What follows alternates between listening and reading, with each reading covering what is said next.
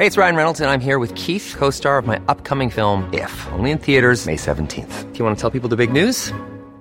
All right, I'll do it. Sign up now and you'll get unlimited for $15 a month and 6 months of Paramount Plus Essential Plan on us. MintMobile.com/switch.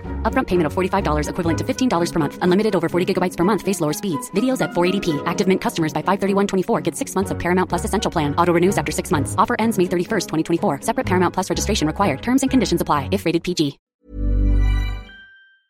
PH not stirring up trouble in SCS, says Teodoro.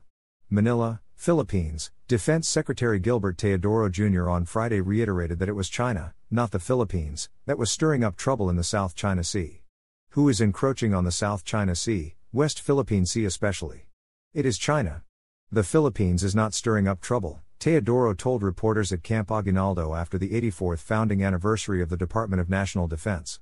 Teodoro said that China is indeed creating trouble in the South China Sea. Teodoro said that China's claim was a reverse of the truth. China issued its statement as the Philippines held 3-day naval and air patrol exercises with the U.S. that covered Batanes all the way up to the West Philippine Sea.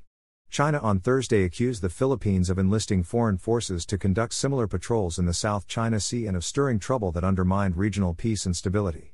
The Philippines is not stirring up trouble. As we always reiterate, our interests are to protect our rights in accordance with UNCLOS, United Nations on the Law of the Sea, and international law which China purports to respect in words but unfortunately not in deeds. And so whatever China says about this, I think their credibility is very, very low, said Teodoro. Teodoro also said that there would be several iterations of joint patrols and this should not be an issue because it is entirely within the rights of the Philippines to patrol anywhere, whether in the high seas or in the area where it has jurisdiction pursuant to international law. It is a question for the Philippines and not any other country to determine. Armed Forces Chief General Romeo Bronner Jr. said the joint patrol was a success because we feel that we have met the objectives that we have set forth. We are confident that we are now more able to operate with our ally, the United States, said Bronner. Bronner said the purpose of the joint patrol was to promote a rules-based international law. We believe that in the conduct of these joint patrols, we have to follow the international law rules and laws, so we have done that, and by doing that we are telling the world that it's possible to operate within our exclusive economic zone without necessarily harassing other countries. This is one message that we are telling the world, said Bronner.